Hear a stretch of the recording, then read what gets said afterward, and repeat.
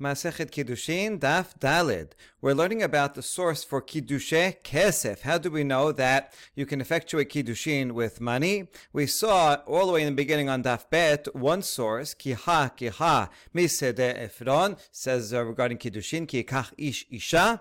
We're going to come back to that derivation, but on yesterday's daf we saw another derivation, which was V'yaseah Chinam and Kasef. You have this double language regarding an Ama Ivriya. Once she reaches an age of Na'arut or Bagrut, as we're going to see right now, she goes free and no payment is given to the master. That master gets no payment, right? That's V'yaseah Chinam. The extra words, and Kasef, what do you need that for? That's there to tell you a contrast. This master gets no money, but there is another so-called master, that's a father, that when a father marries off his daughter, then there is a transfer of money, meaning Kiddushin. So that's how we know two things. Number one, that Kiddushin can be done with Kesef, and furthermore, if it's a minor girl, then the money goes to her father.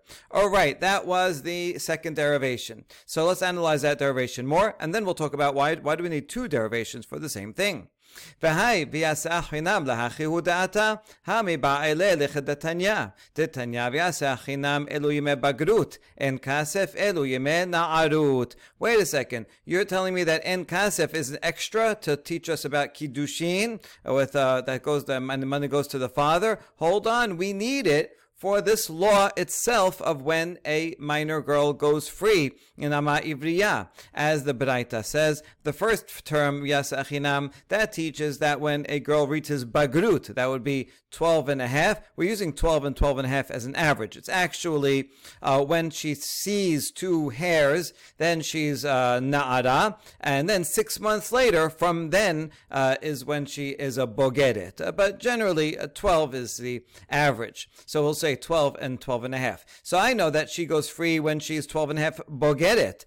That's from Yasa Chinam. The extra phrase, en kasef, says actually it's even earlier when she is a na'ara. She already has a right to go free. The master has a responsibility either to marry her or marry her off to his son, or if not, then he has to let her go free. Okay, so that's what we need. We need the double phrase for Bagrut and Na'arut. So we don't have an extra phrase in Kasef to teach us Kiddushin. Amar Ravina, in ken lamakira en Kasef, or read an Kasef. My en Kasef, en Kesef ladon ze, aval yesh Kesef ladon acher umanihu. Ravina says, actually I could learn two things from this phrase, because it could have been written Haser, without a Yod. En Kesef, it still could be pronounced en kesef even without a yod. The yod is just an em hakri'ah, it's just a vowel letter. And since it doesn't write it without the yod, I would know v'yasa chinam en kasef without a yod. So then I would know that she goes free as a bogeret and as a na'ara. Why does it have the extra yod? To teach me something else, that this master does not get money, but there is a different master who, when the girl goes free, leaves his domain, that master does get money. And who is that master? That's a father, that when he marries her off, she leaves his domain, but he gets compensated. It's not really compensation, it's just a Kiddushe Kesef, but that's what it comes to learn. Good. Now we're going to go on a little bit of a tangent to ask, how do you know that you can learn something from an extra yod to begin with? Who said that? The Tanya, Vezera, and La. So now we're going to bring another pasuk that has also the word en, and which we derive something from the extra yod. Now, this pasuk is talking about a bat kohen who, when growing up, can eat terumah under her father's house. But then she goes and marries a non-kohen. While she's married to the non-kohen, she cannot have terumah. She's under that husband's domain. Now, if they get divorced or they die, and she has no children from that marriage, then she goes back to her father's house, and she can once again eat terumah. However, that's only true if vezera en la, if she has no children. If, however, she has a child from that kohen, then that she is then still connected to the husband, although he's deceased. she is still connected to him through the child that they share, and therefore she cannot eat teruma, because she doesn't really go back to her father's house. She's not single anymore. She's not alone anymore. She has a child, and thereby still connected to the husband. So that's the basic law, the peshat of the pasuk. Now the midrash says furthermore, "Enli ela zar'a, zera zar'a minayin." What if they don't have a child, but they do have a grandchild? For example, if the bat kohen married a non kohen, and they have a child. See, in the case where let's say have a child, and the child died, and the father died. So then she goes back to her father's house. She can eat teruma.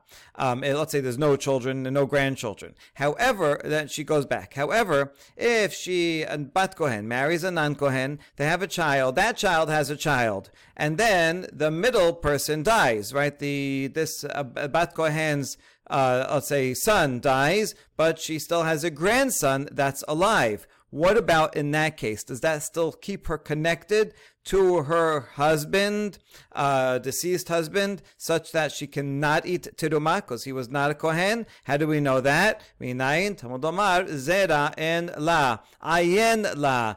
We learn it from the extra yod in this word en. If it was written without a yod, I would only know about a child. But from the extra yod tells us I could read it not all as an en, but like as if it was read with an ayin. Ayen la. Go and investigate. Don't just look superficially to see if she has children. Look at a next generation also to see if there are any grandchildren. So you see, we do learn something from the extra yod. Ve'enli ela zera kasher, zera pasul minayim Talmud Omar zera en la, ayen la. And we learn even another halacha from this extra yod, that I would only know that she is connected to her deceased husband if she has a legitimate child. If that was a kosher marriage, and she has a perfectly kosher child or grandchild. But what if, let's say, the child is a mamzer, because there was something wrong with that relationship? How about in that case? Does she still also stay connected to her husband and cannot eat teruma? And the answer is yes, because of the extra yod. We're reading it not en but ayen. Go and investigate and find if there's any child, whether kosher or mamzer. All right, so you see, we learn from here that you can learn a halacha from an extra yod. But now we challenge the fact that we learned two different halachot. How could you learn two different halachot from the same thing? We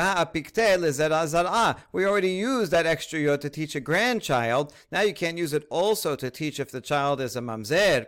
So the answer is zera zar'a la isterich kera. Debne banim haren kebanim ki isterich kera lezera pasul. No, zera, we don't actually need to learn about the zera zar'a about a grandchild, because we have a principle that a grandchild is just like a child. This is very important, right? Grandparents are essential. They have to take care of their grandchildren. Grandchildren also have to give respect to their grandparents. And so that bond, even though it's a generation apart, is still considered the same. And so child, grandchild, I don't need a special pasuk to teach me that. Rather, this pasuk, the extra yod, is teaching only that if the child is not kosher, is a mamzer, pasul, even so, is still considered a child and still is sufficient to connect the wife to her husband and thereby not be able to go back to her father's house to eat teruma.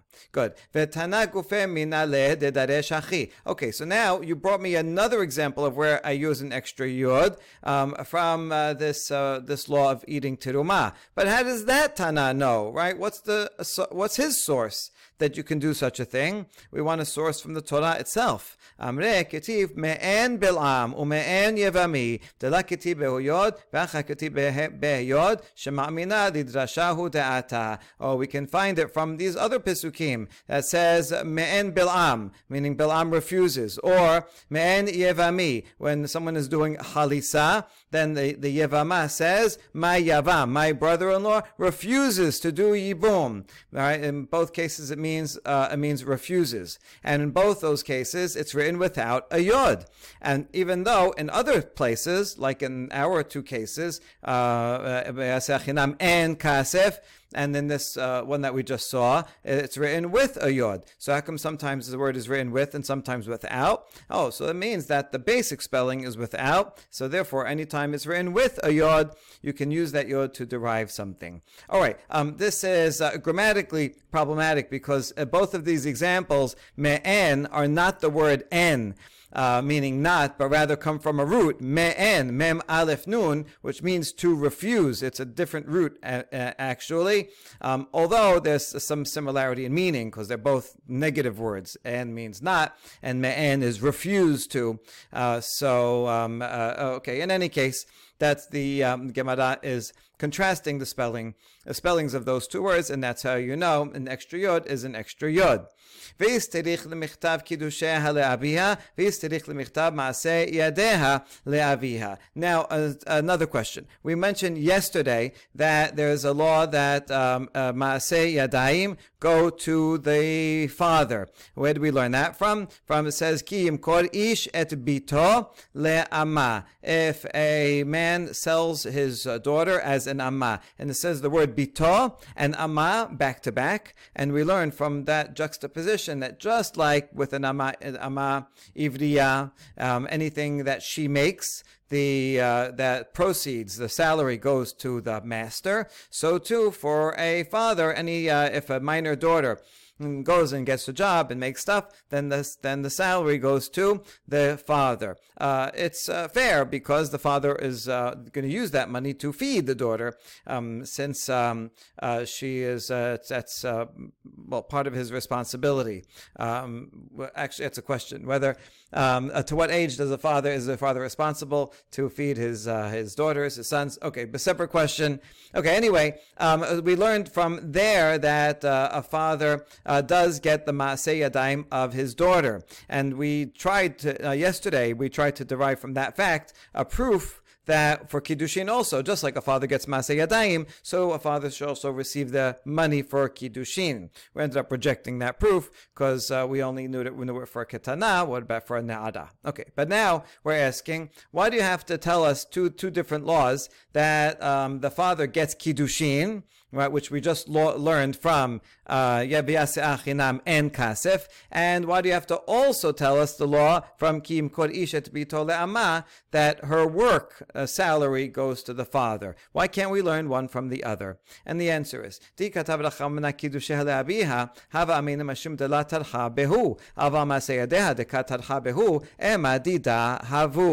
you only learn the law of Kiddushin that goes to a father, I would say there, fine, it makes sense, because she didn't do any work. She's just sitting there, right, looking pretty, and some guy comes along and says, here, I want to give you a ring. And so since she didn't work for it, so it makes sense that the father should keep it. But if she's going out and sewing and farming and doing work and making something and making money, then I would say that she deserves it. So that's why I need the pasuk regarding Maaseh Yadeha. On the other hand, V'yashminan Maaseh Yadeha dekamit zena mineh ava kiddusha deme'alma ka'atela emadida havu siricha. If you only told me that her salary goes to her father, I would say, fine, that makes sense because there's a trade.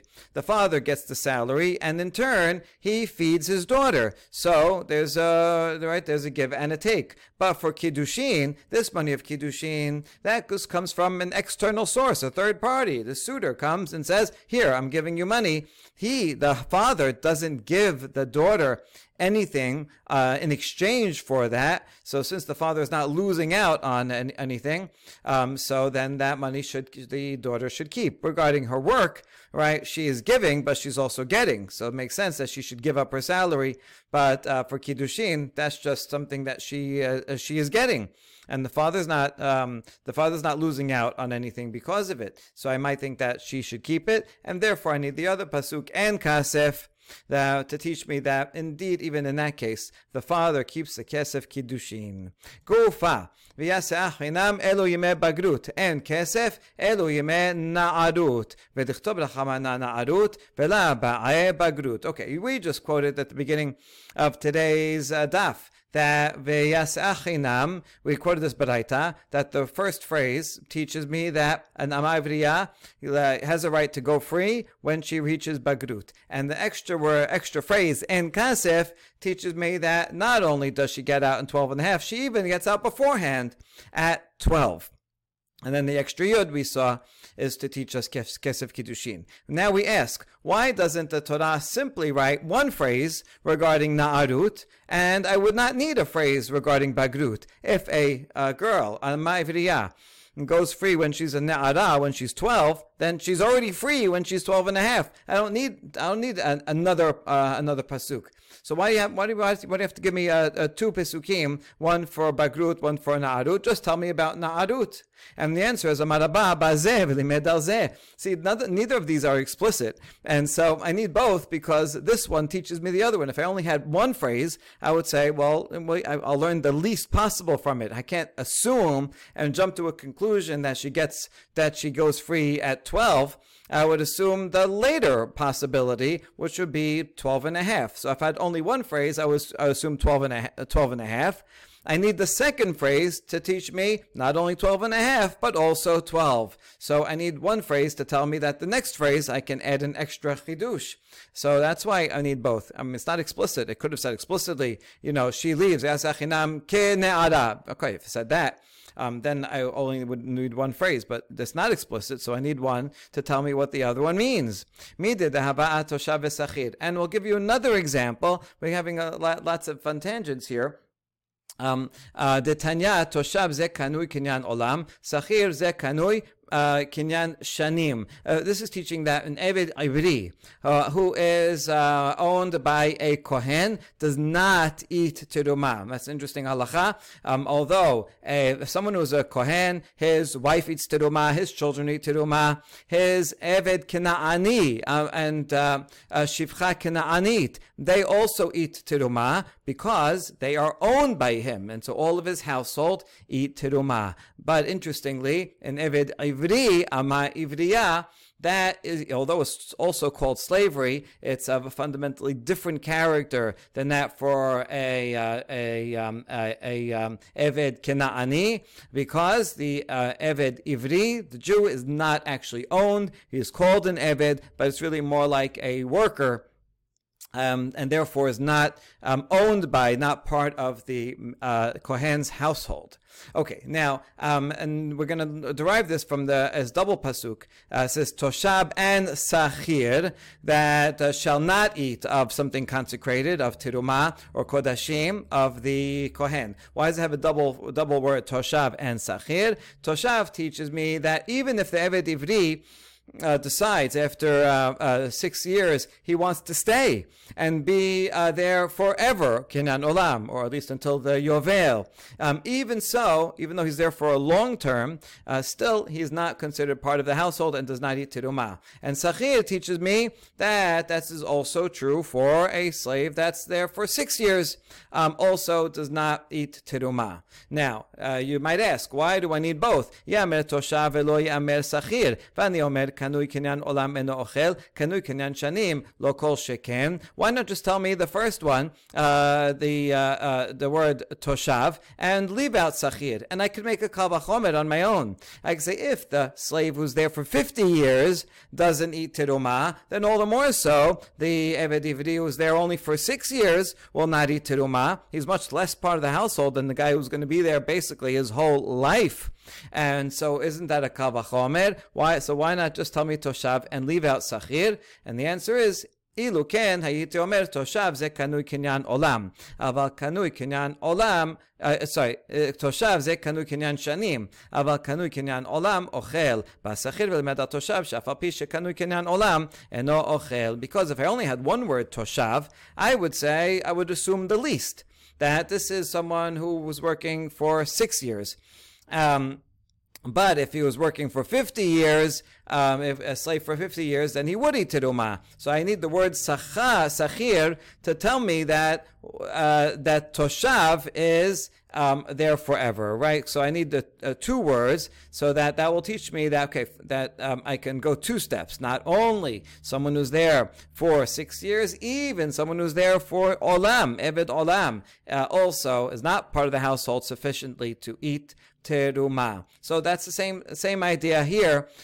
Is we need two phrases to teach me Vyas Achinam and Kasef to teach me Bagrut and Na'arut, besides the extra Yud that we're not dealing with right now. Amale Abaye says, you're bringing your proof from there, from the slave. It's not the same. These are two different types of cases. Hatam tere gufeninhu. Techina me katav lachamana toshav nirsa lo yochal vadar katav idach hava sachir mileta da'atya b'kav hachomer umilta da'atya b'kav hachomer taraf echatab lahakera. This is over there in the case of the two types of slaves.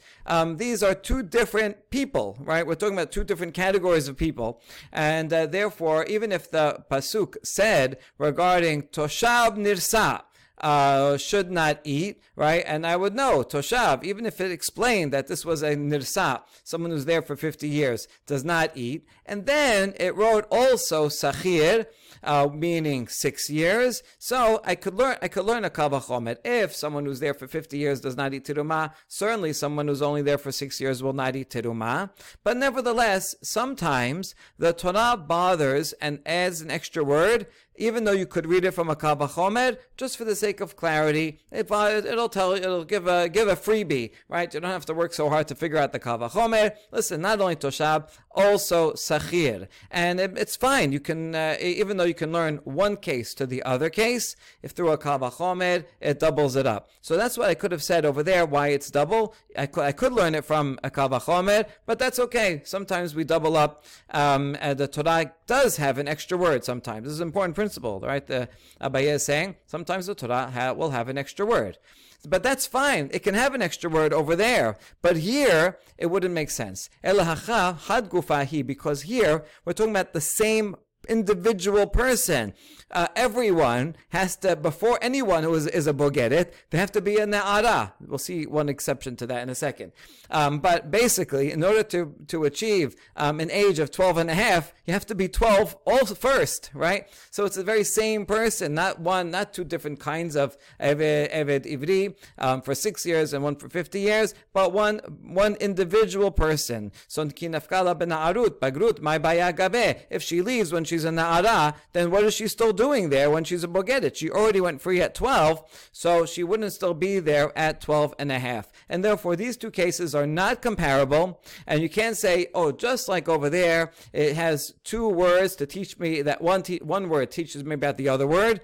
Not true. Over there it has two words because it's redundant, and it's okay to be redundant sometimes, even though you can write it for a kal vachomer. The Torah likes to explain itself, and that's okay. But here, here the redundancy is inexcusable. It's okay to have a redundancy when you can learn one thing from a kal vachomer to the other, because Torah will save you a step, not have to go through a kal vachomer. But here, it's not even a kal vachomer. It's the very same person who's going from one stage to the other. And so here, the redundancy is just simply not excusable. And we're assuming that we're denying this principle that you'd have one word to teach me what the other word means, right? Because one word will be one step and the other then will be the next step, right? Abaye is denying that is a rule, and that rule does not apply to Toshab and Sachir, and therefore that's not a rule in general. Ela amad Abaye. So Abaye gives a completely different answer. Lo nistracha ela lebeged da'ailoni. So according to Abaye, one of the words v'yaseh achinam, that teaches me that she goes out as a ne'ara, because she's a ne'ara first, before she gets to bogeret. I don't have to deal with bogeret at all. So a regular healthy girl goes out, as she's nama ivriya, she goes out as a ne'ara. What's the extra word? And kasef, that teaches me regarding an Ailonit. An Ailonit is a girl, then woman, who lacks signs of physical development. She never matures. She cannot have children, so she never actually reaches a level of na'arut. Again, na'arut is when she sees 2 pubic hairs. She never sees that because she doesn't develop in that way. Rather, she goes straight to becoming a beged, a bogeret, when she's 20 years old, right? That's the rule, right? We'll wait, we'll see. She's 12, 13, 14. She doesn't see any of these signs. But once she's 20, that's it. She is a bogeret. So actually, she skips the stage of na'arut. This is important because we were assuming, it's okay to use shorthand and say 12 and 12 and a half, but actually it's not. It's dependent on a level of physical maturity that she doesn't have. So how would I know? Let's say an Ailonit is acquired as a Nama Ivriya, and now she's 10, 11, 12, 13, 14. She still doesn't get these signs. So does she never go free? And the answer of En Kasef is to teach me that an Ailonit will go free at age 20. So that's a regular Na'ara who's healthy. En Kasef is a Bogeret who's an Ailonit. Otherwise, if without that, I might have thought that an Amavriya only goes free as a Na'ara, but as a Bogeret, if she skips Na'arut hood, then she never would go free. That's why I need En Kasef. All right, that's Abaye's explanation for why we need both of these phrases. But he agrees on the essential law. Matkif la mor bar Rav Asher v'lav kal v'chomer hu u'ma simanim she'en mosin mershut av mosin mershut adon bagrut shemosin mershut av en odin shemosia mershut adon. Mor bar Rav Asher challenges and Abaye and says, actually, I could figure this out from my kal v'chomer. If physical signs of maturity, they do not work to release someone from under the authority of her father, meaning a father can marry off his daughter as a ketana. He continues to be allowed to marry off his daughter when she is a ne'ara. Even though she sees 2 hairs, she still remains under her father's authority.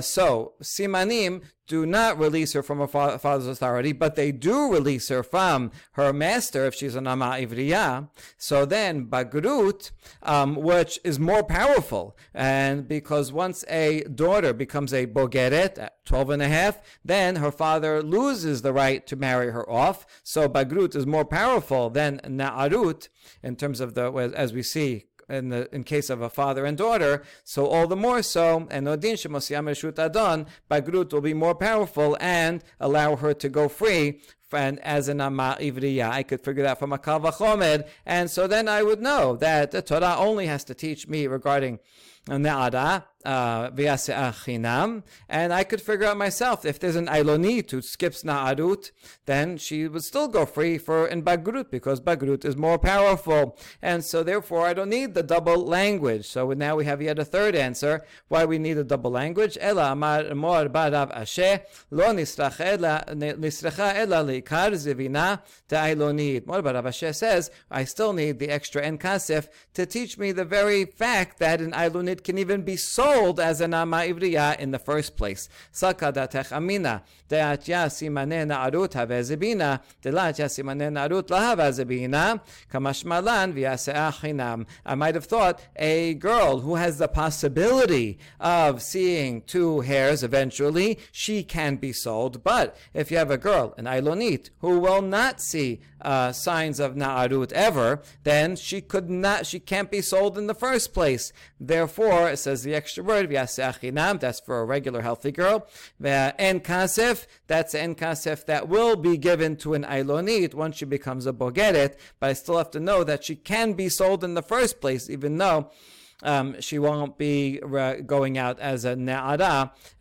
Still, she would be sold in the first place as an Ama Ivriya. All right. Now, next one more question on Ulamor Barav Ashed Amar Velav Kavahomer Hu Hamrinan Milita Dacha. Okay, according to Mordechai Asher, who said, "Isn't it a Kavahomer?" He said, "It is a Kavahomer."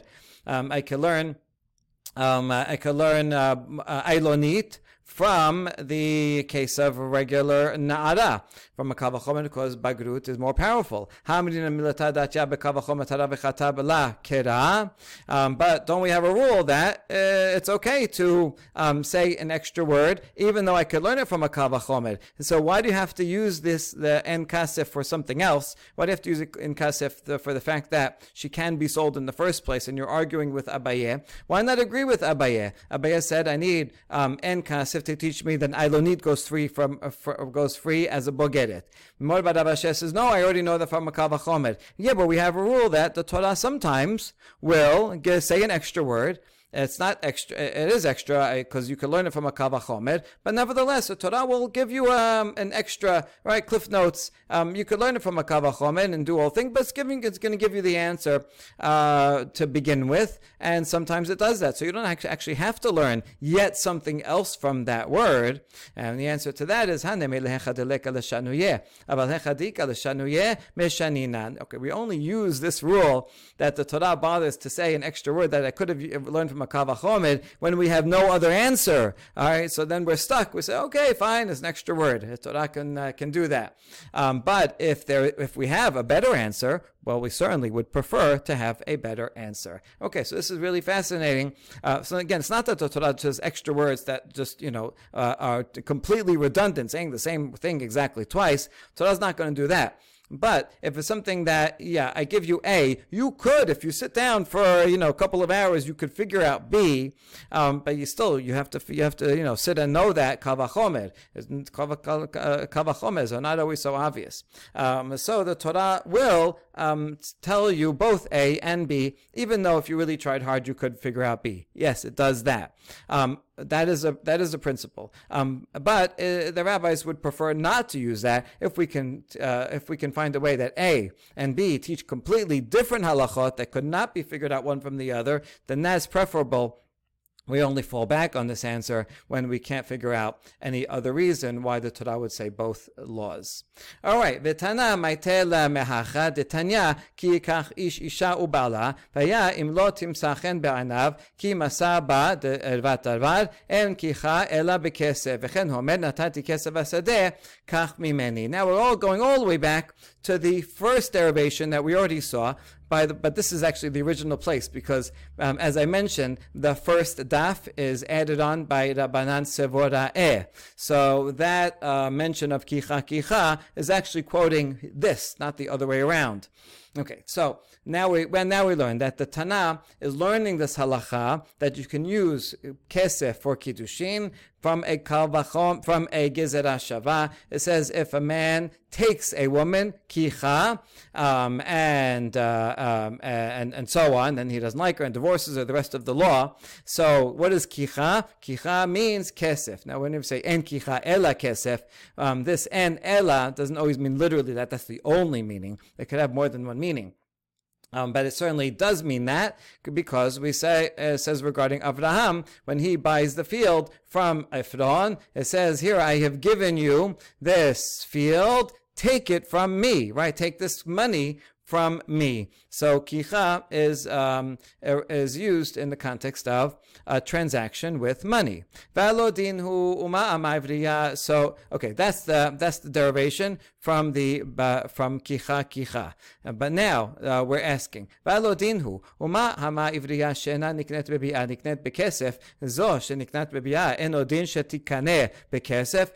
need a gezerah shava? Can I learn kiddush kesef from a kal vachomer?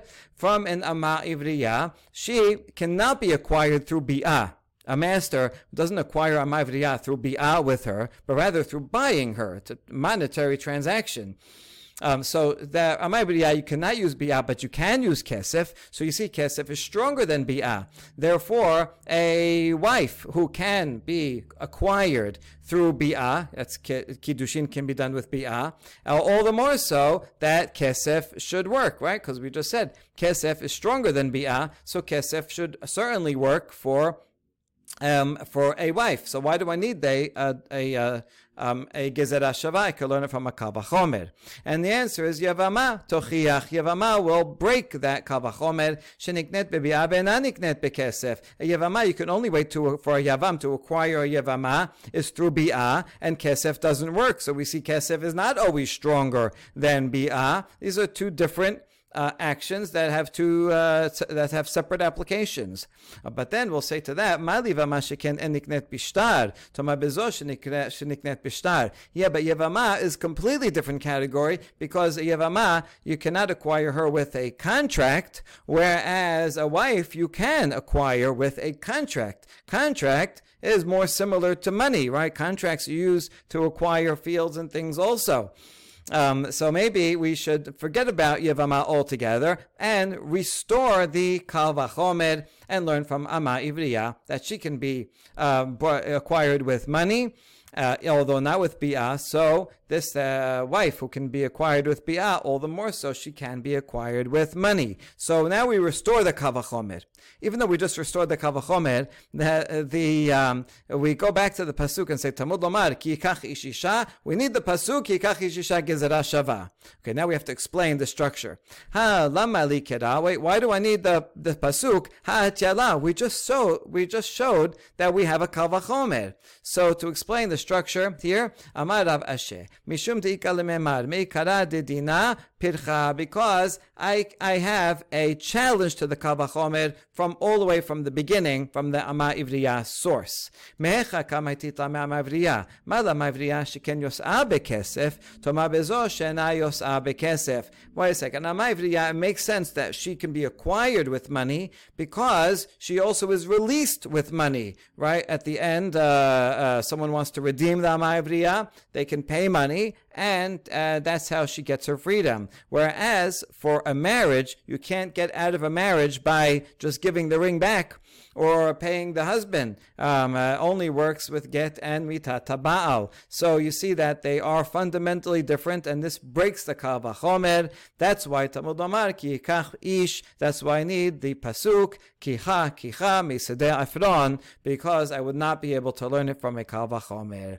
All right, good. So that's now we explain why we could not learn it from a Kal Vachomer. Now we want to know finally, why do we need two scriptural derivations for Kiddushin Kesef? Ve'istirich lemichtav yaseh achinam. Ve'istirich lemichtav ki yikach ish. I need the pasuk from the double language v'yaseh achinam and kasef, and that extra yod.